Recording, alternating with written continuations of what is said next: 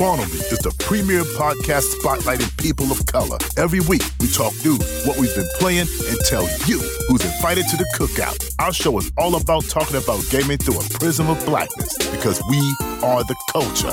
Welcome to Bracocco, y'all. Welcome to the Spawn on Me podcast. I'm your host, Khalif Adams. This is episode 456 of our show. Thank you for coming through this week and every week to go check out some of the best gaming news on the planet via our show. I'm actually a liar because this week there isn't a lot of gaming news. We're in the throes of award season. Everybody's kind of just sitting at home playing and reviewing stuff and going through everything there. But we are doing our award show in January, and tonight is the last night at midnight that you can vote for the Spawnies. It is the last night for getting in your thoughts based on some of the games that we have shared as nominees, and super excited to kind of, wrap this part of the process and then get into, sending out some dope awards to folks and letting them celebrate with us. But, we have a fantastic show with you tonight. Also go check out our friend Jeff Keighley and his Game Awards. That's going to be happening, and their nominations are going to be going out today. So go and check that out. Give them some love because their show is happening on December 8th. So give them some love as well. But this week, we're going to be talking to a good friend of mine, Kim Pallister, who's the Senior Director of Corporate Strategy over at PlayStation, because one of the conversations that I wanted to dig in with him was about, we have so many of these gaming-related conversations that happen around quality and speed and the ways that games are supposed to kind of be at the highest quality level. And I always am kind of digging behind and saying, well, who gets to kind of make that charge? What's the thing that we're shooting for? Are we always looking for 4K 60? What's the, when people are touting, oh, I can build you a computer that runs Call of Duty at 400 frames per second, knowing that the human eye can't see it, does it make a difference in a real way? So I got the chance to bring on Kim. I used to work with him over Intel when we were working in the VR department over Intel and doing some gaming work over there. So, the conversation sparked from the Gotham Knights 30 versus 60 frames per second conversation. He was like, yo, I'd love to talk about this if you would have me. And I was like, come on over. We'll have some time and hang out and talk about your thoughts about it, because he's a brilliant soul. He's been doing this work for a very long time, and his knowledge is very, very vast. So to be able to kind of pull on that thread and see where he's thinking about stuff in terms of where we are now and what the future can hold is really, really cool. So pretty short episode, interview with Kim, and then we'll dip out for this week. But I think there's some really good tidbits here to pull from it, and I hope that you really enjoy it. So let's check out our conversation with our good friend Kim Pallister coming over from PlayStation. Here you go. What's good, everybody? We have a fantastic guest on the show today. I'm very excited to have not only industry friend, but master of many, many things, Kim Pallister, who is the Senior Director over at PlayStation for Corporate Strategy. Excited to have you rocking with me again, Kim. It's been forever since we got a chance to hang out and chop it up. How you been? Yeah, I've been great. And it's a sad thing that we're both kind of Portland local, and yet we, life gets busy in the way we never get together as much as we should. So good to see you. I'm hoping that we can change that. We need to change it. I will make the effort to leave my home and not That's right. It's on me. Yeah, crawl out from the COVID cave and show your face sometime. No doubt, it's definitely on me. It's not on you. You're always out and about. So me, I'm the one who's trying to figure out how people work. Right. So I'm excited to have you on again. The last time we had you on, it was in another capacity. We were both at Intel at that time. We were talking about a lot of the fun stuff that we were seeing and working on in that capacity. You moved over to PlayStation. Awesome to see you made that move. We will not be talking about any PlayStation directed stuff. I am working for a company that's connected to PlayStation. You're working directly with them. Don't ask us, chat, for any of that stuff. We're not going to be talking about any of those things. But I did want to pull you on, and I was happy that you raised your hand, because there was a conversation that popped up a couple of weeks ago around Gotham Knights. And I think one of the things that I always try to do on our show is to pull on people who are infinitely smarter than I am to be able to talk to things in an actual tangible way. I think since you couldn't get one of those people, you got me instead. But. That is so far from true. But I think the thing that I love about, our time getting a chance to work together, and I think one of the things that is really important about this kind of work is that we get to not necessarily fully debunk some of the conversations that are happening, but we can pull in really tangible things that I think are important to the conversation. And I think one of the things that we always were kind of tussling around with our respective work was, what's the way that you talk to folks who are players and the industry in a way where you're bridging that information and technology info gap, where the things that folks are really tied to don't necessarily actually come to fruition in results that matter in the ways that we think that that's part of the conversation. I know when we were working together, we did a lot of latency work because that was really important to kind of showcase what was happening on the PC. The gaming space has been fraught forever with the conversation about, 30 frames per second versus 60 frames per second. And now we're thinking about everything within the hertz spectrum of why those things are important. Sure. When that came up and I was like, I want to talk to people about that. What was the thing that sparked your interest in bridging that conversation gap when you're like, let's talk about, why 30 versus 60 is important. Why are those conversations in there? So I think here was kind of the way in which I think about it. So I've been doing like games and graphics stuff for a long time, like all through the kind of early era of PC 3D graphics at a graphics card company that's not doing game stuff anymore to a long time ago, and then at Intel for a long time.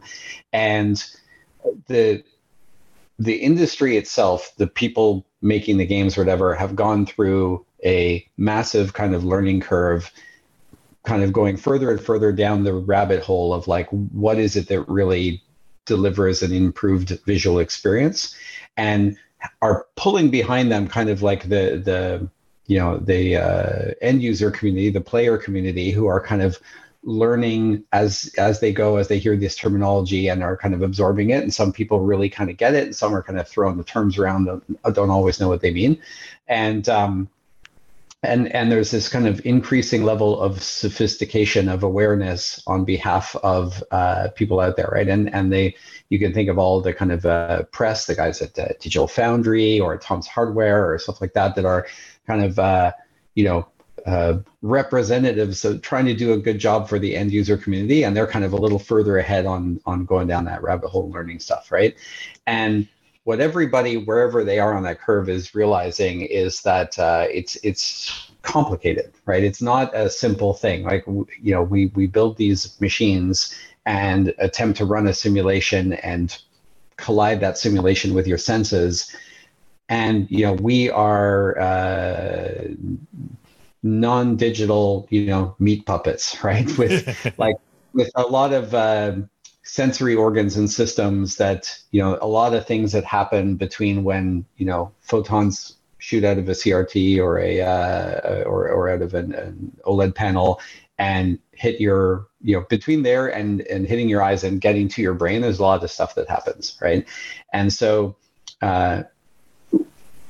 I kind of knew this, but when you and I were working together and we were running the VR team at Intel, and that, one of the really positive waves of that kind of latest kind of hype wave around VR is it got everybody to start to kind of like, peel the onion and get down beneath the surface on understanding what was really going on there. And that's had positive repercussions for games overall.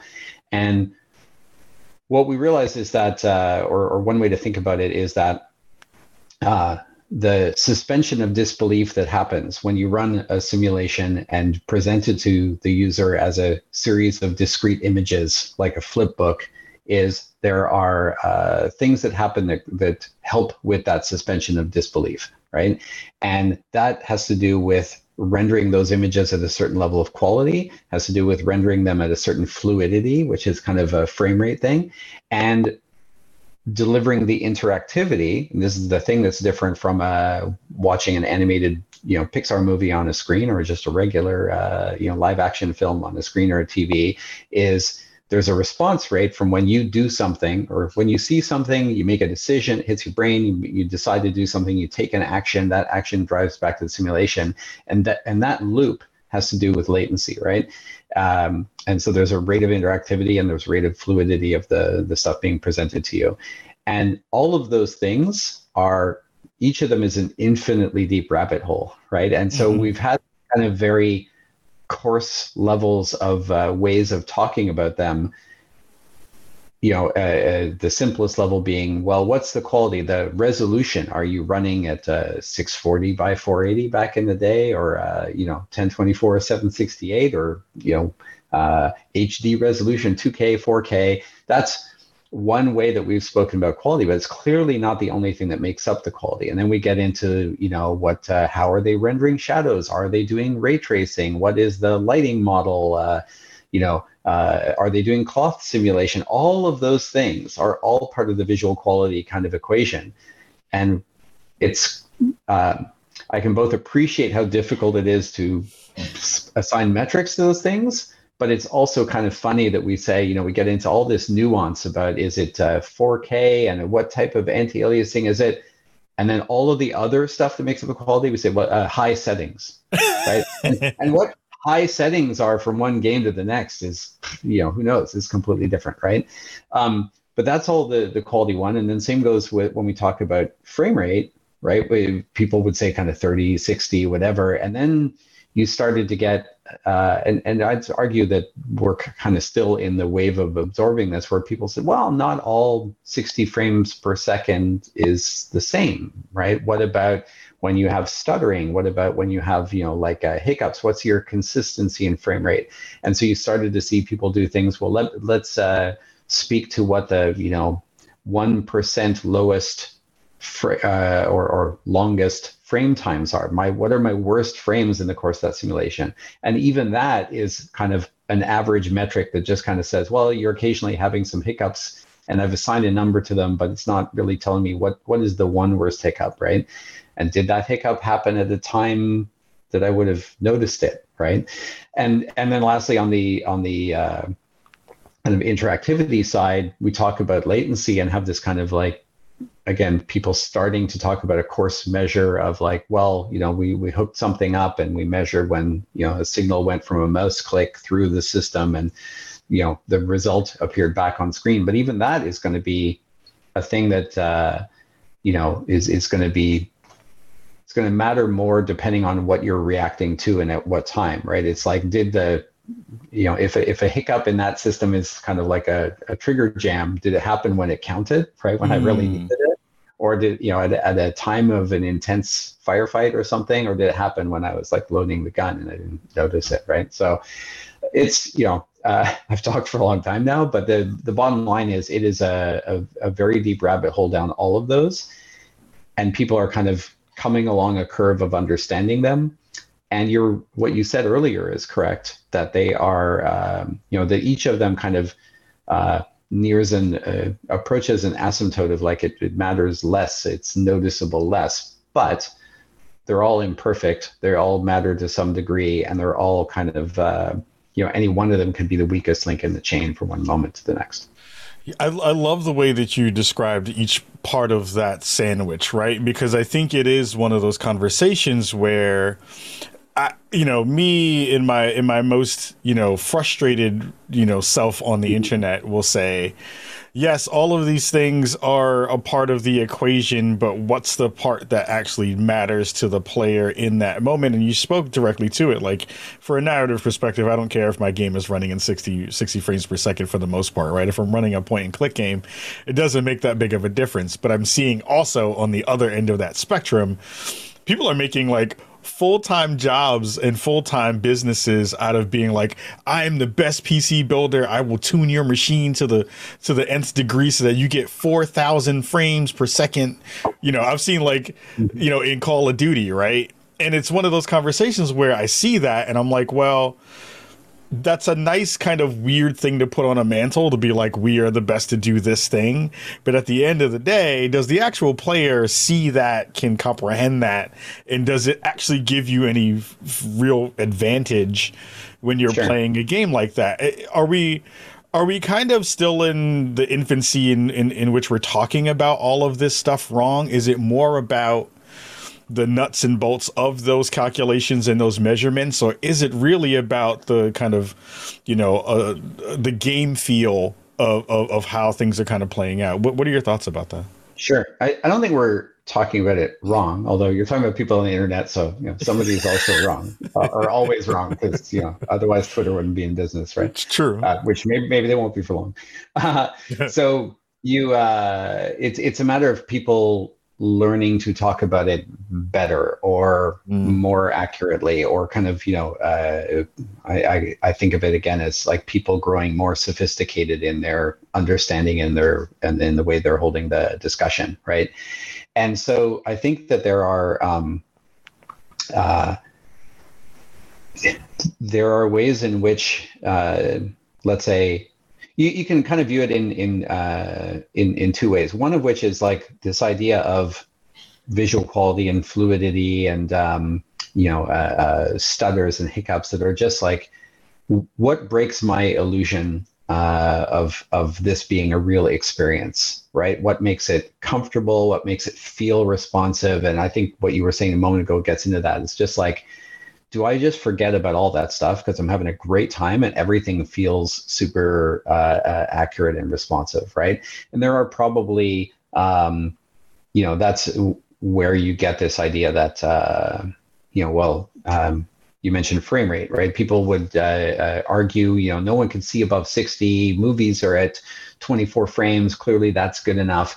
And there are lots of cases where you can point to and kind of say, hey, in this kind of a case with something moving at this rate or this level of contrast, like the vast majority of humans can discern 60 versus 30 or 60 versus 50 even, right? Maybe you get up to 90 frames or 120 frames. And at some point it starts to be the increments between frames are very small. The visual, whatever the display subsystem is that you're using to display it, it's like the amount of kind of change in what your rods and cones in your eyes are detecting is pretty small, and it's you do get to kind of a good enough, right? But as we've seen, all those other vectors, well, now I want to switch on ray tracing, or now I want to have a better quality of anti-aliasing, or I want to have more detailed shadows. All those other things, people are going to start to look at it saying, even if I could run at 120. Now the weakest link in the chain is I really like the quality that this thing gives. I switch this on, now my frame rate drops, and like people, when they're tweaking their settings on their games, are choosing a high performance versus high visual quality like set of presets that the developers package together.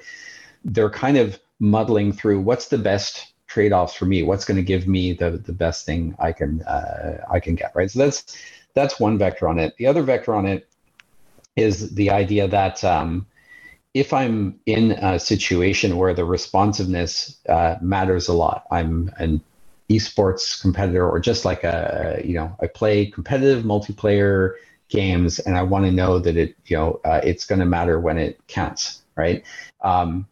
There's a short anecdote I'll give that's a slightly different vector. So I have a good friend, a high school friend that I grew up with back in Montreal. Visited him a few years back, dropped by his house, and go into his office, and he's got like the top of the line RGB lit, PC system from, I think it was like Alienware or Falcon Northwest at the time, something like that. And I was like, "Is this your gaming system?" He's like, "No, it's my work system." And he's a stock.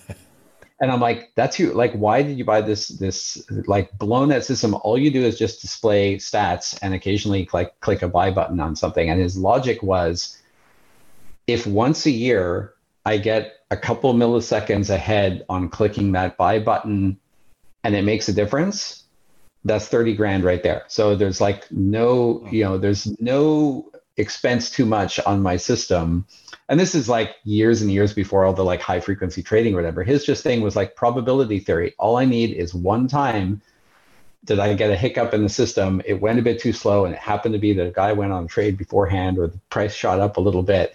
And in his mind, it was like worth it, right? And so I think there's a comparable thing of like, if you have those occasional stutters, even if they're ones you can't visually see, but it's a 2 or 3 frame stutter at the time that you happen to like, you know, the information about guy coming in your field of view happened to be on the frame that delayed 2 frames before you saw it. And that was the thing that was going to reach your brain and say, I got to jam down on the trigger finger. It's a very small difference, and most of us wouldn't notice it. And even that, you know, highly responsive esports player, they wouldn't necessarily notice it, but it doesn't mean it won't matter, right? And this was something back when we were running the lab, you know, my lab at Intel, and we did kind of, we worked with this guy, Mark Claypool, who's a professor at the Worcester Polytechnic Institute out in Massachusetts. And this guy's been studying game latency and nothing else for like a decade plus, right? So back in like the OnLive Gaikai initial streaming thing days, he was like, you know, doing all of this kind of like, you know, kind of real science, right? We would do kind of hacky science in my lab. And we worked with him to kind of do a simulation, one of which, if you saw the thing that the guys at, not Tom's Hardware, but Digital Foundry. No. Who's the guy?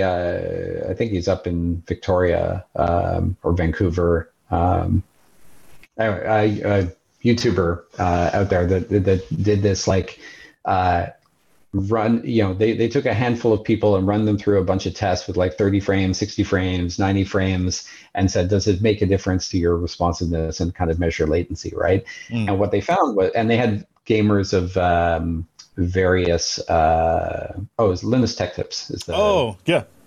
So they did a kind of version of this with like a very small sample size as one of their shows, but we kind of replicated or did a very similar experiment to that with a slightly larger number of people, and kind of saw the same results, which is that even if you have a slow-ish but consistent level of latency, most people can kind of learn to accommodate that. Almost like if you've ever driven a car in the snow, you kind of know it's a little slushy, my back end slides out a bit, but I can kind of accommodate that, and I can learn to drive that car, or a car that's got like loose steering or something, right? But when it comes time to like something happened and that stimulus is going to get popped up and now I have to react to it, that's not a thing you can kind of do your own branch prediction on. It's like you just have to react to the stimulus, right? And so a little bit of latency in there adds to the total equation of, are you going to kind of hit the target or not? And when you measure that over like a large number of samples, you find, yeah, a certain amount of latency starts to affect how accurate people are, right? Or how frequently they're quickest on the draw, right? So to speak. And so for most people, are they going to notice that? Probably not. But it's one of those things of like, even if you don't notice it, if you want to know that you're like, you know, you have the fastest gun or the most responsive thing there. And it kind of gets down to, you know, some people are willing to pay for that. And some people kind of say, good enough. So the thing I love is that it feels like you just told me about myself a lot. Is that I'm like, I've probably done that for most of my gaming life. Is like, I want the fastest, biggest, you know, thing on the block to be able to say, right. I'm future proofing myself against, you know, latency or feeling bad, knowing that, you know, as we ran some of those tests and you saw my reaction times, age is going to beat me before any piece of hardware is going to keep me in. Oh, I hear you there. I'm in that boat completely. Go ahead. My son is one of my kids is like a, you know, platinum level Apex player, and he's like sat over my shoulder and watched me play, and he's just like, Dad, this is embarrassing. Just you're too old for this game. I'm like, someone has to be the cannon fodder, you know. You run out first, and then we'll find and track you. I run around and collect stuff, and then give it up when people just, you know, kill me. So.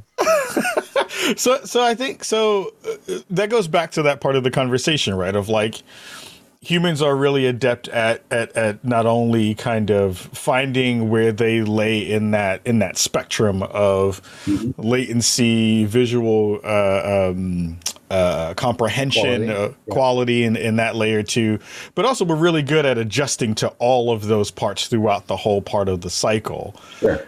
The part that I have found to be really interesting has been a huge swath of the audience has bought into that layer too, right? And I think that's been a thing that has changed, at least in my purview, and at least in the time that I've been in the industry, which is less than 15 years, of the language has changed between the player and the developer. And it feels like now even more we're seeing how that language that can sometimes be let's be honest, wrong, has affected and kind of influenced the way that development has been moving in a lot of different ways. Do you feel like the space itself is kind of, in terms of the dev side that you've seen over the years, where, of course, devs are being aspirational. They want to use the newest tech anyway to kind of get into that space. But do you feel like there's an even tighter bond now between the way that the player is seeing things and has in their mind instead of asks, and how that affects the way the development has been kind of going? I think, at the highest level, just the ways in which the internet has allowed developers to connect with audiences and listen to them and understand what's resonating with them is like net a good thing. It's like closed that loop way more than when we used to kind of, wait for people to hand write letters and send them to PC Gamer magazine and see them appear in print, right? It was like a different age, right? Or people calling the Nintendo hotline or whatever, way back in the day. So overall, that's a good thing. And I think that most developers are probably trying to strike a balance between,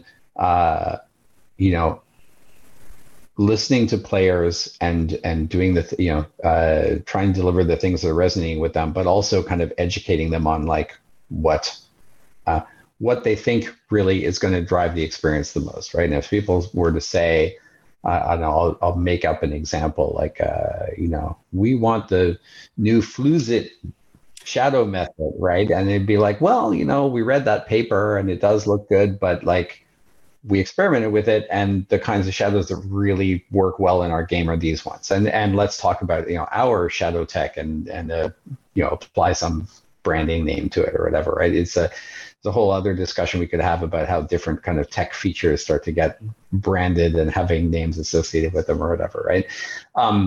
So I think that there's a little bit of like, okay, we hear what you want, and also let's interpret that into how we hear what you're asking for, but here's what we think you really mean, right? A little bit of that dialogue, and I think that that's kind of in part the role that the press plays, and guys like Digital Foundry, where they're listening to that, they're also kind of digging in and understanding the tech, and then they're kind of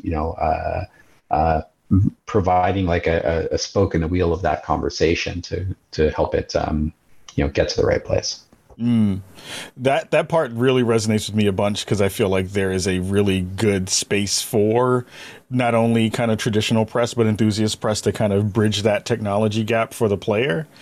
But I also wonder too if like we're also not feeding the beast, right? When it comes to the like when it winds up moving from development layers into the public relations layers of like, yeah, we are the fastest 4K 60 team on the planet, and this is what the new foundation is. Does that also feel like it's are we setting ourselves, and I know we only have like 5 minutes left, are we kind of setting ourselves up for disappointment when the kind of like specter of 4K 60 as being the gold standard is still really hard to hit? It's not that easy to get to.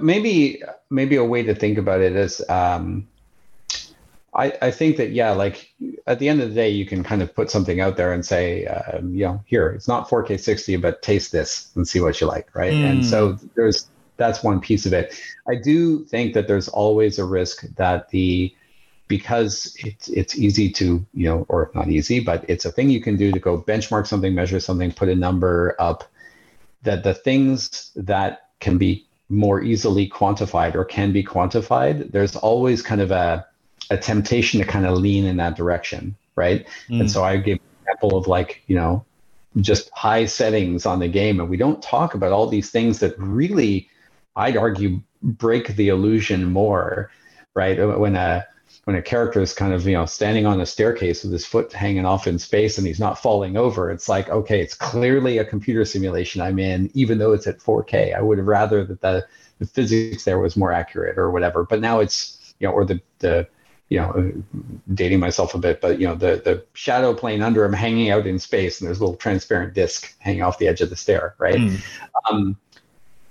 But that becomes harder to talk about, right? It's like I can't say, your shadow quality is a 7.3, and I measure this one at 7.2, and so they'll do things like, let me go measure resolution. And I think one of the places this is like currently getting tested, which is quite interesting, is the all of the stuff around DLSS and the other kind of approaches that people are taking, where they're realizing brute forcing rendering this stuff at 8K, 4K, 8K, or whatever isn't always the best way to put the pixels on the screen.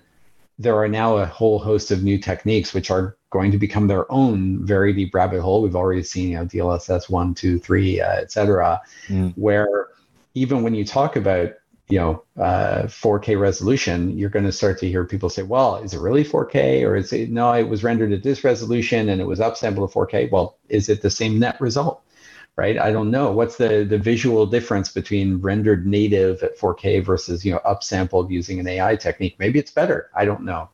Right. So I think, there's no quick answers there, but it's,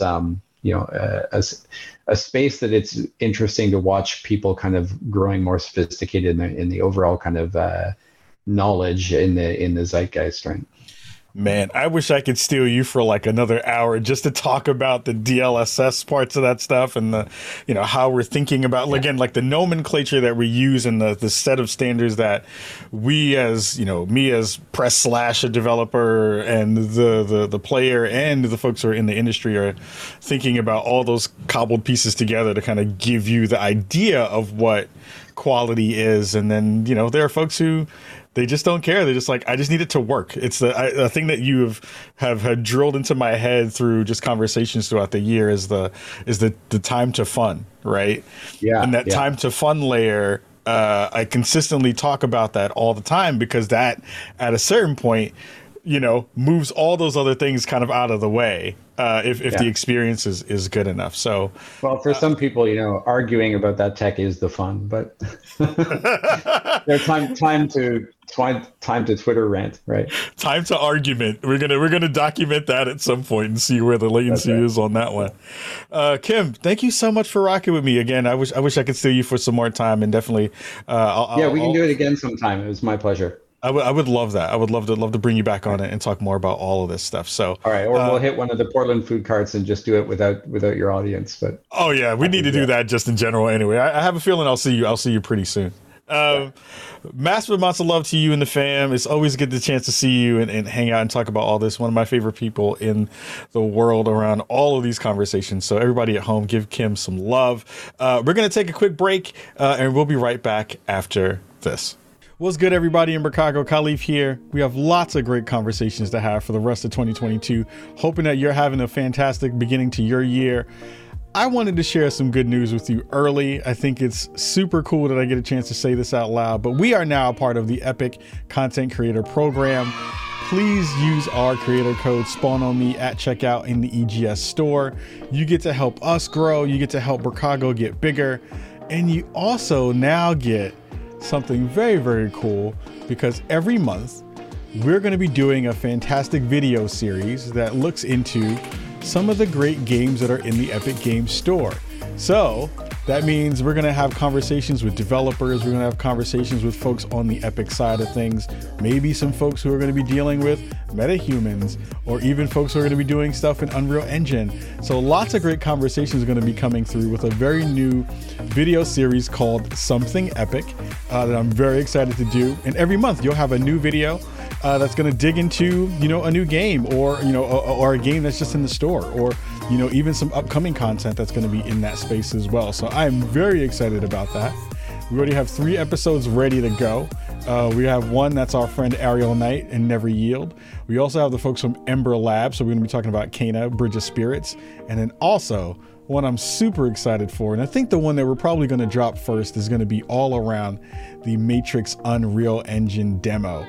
I am super excited to share that content with you. We have lots of goodies coming, so please stay tuned. That'll be on our YouTube channel, and we'll be sharing that out monthly. So I'm super excited to be in the program, and hope that you all dig all the content that we're going to be doing with our new show, Something Epic. We'll see you all very, very soon. Make sure you're checking us out on socials, at Khalif Adams, at Spawn On Me. And yeah, massive love to my friends over at Epic for letting us be a part of your family and getting some dope things in for the rest of the year. Much love to you all. We'll see you soon. Peace.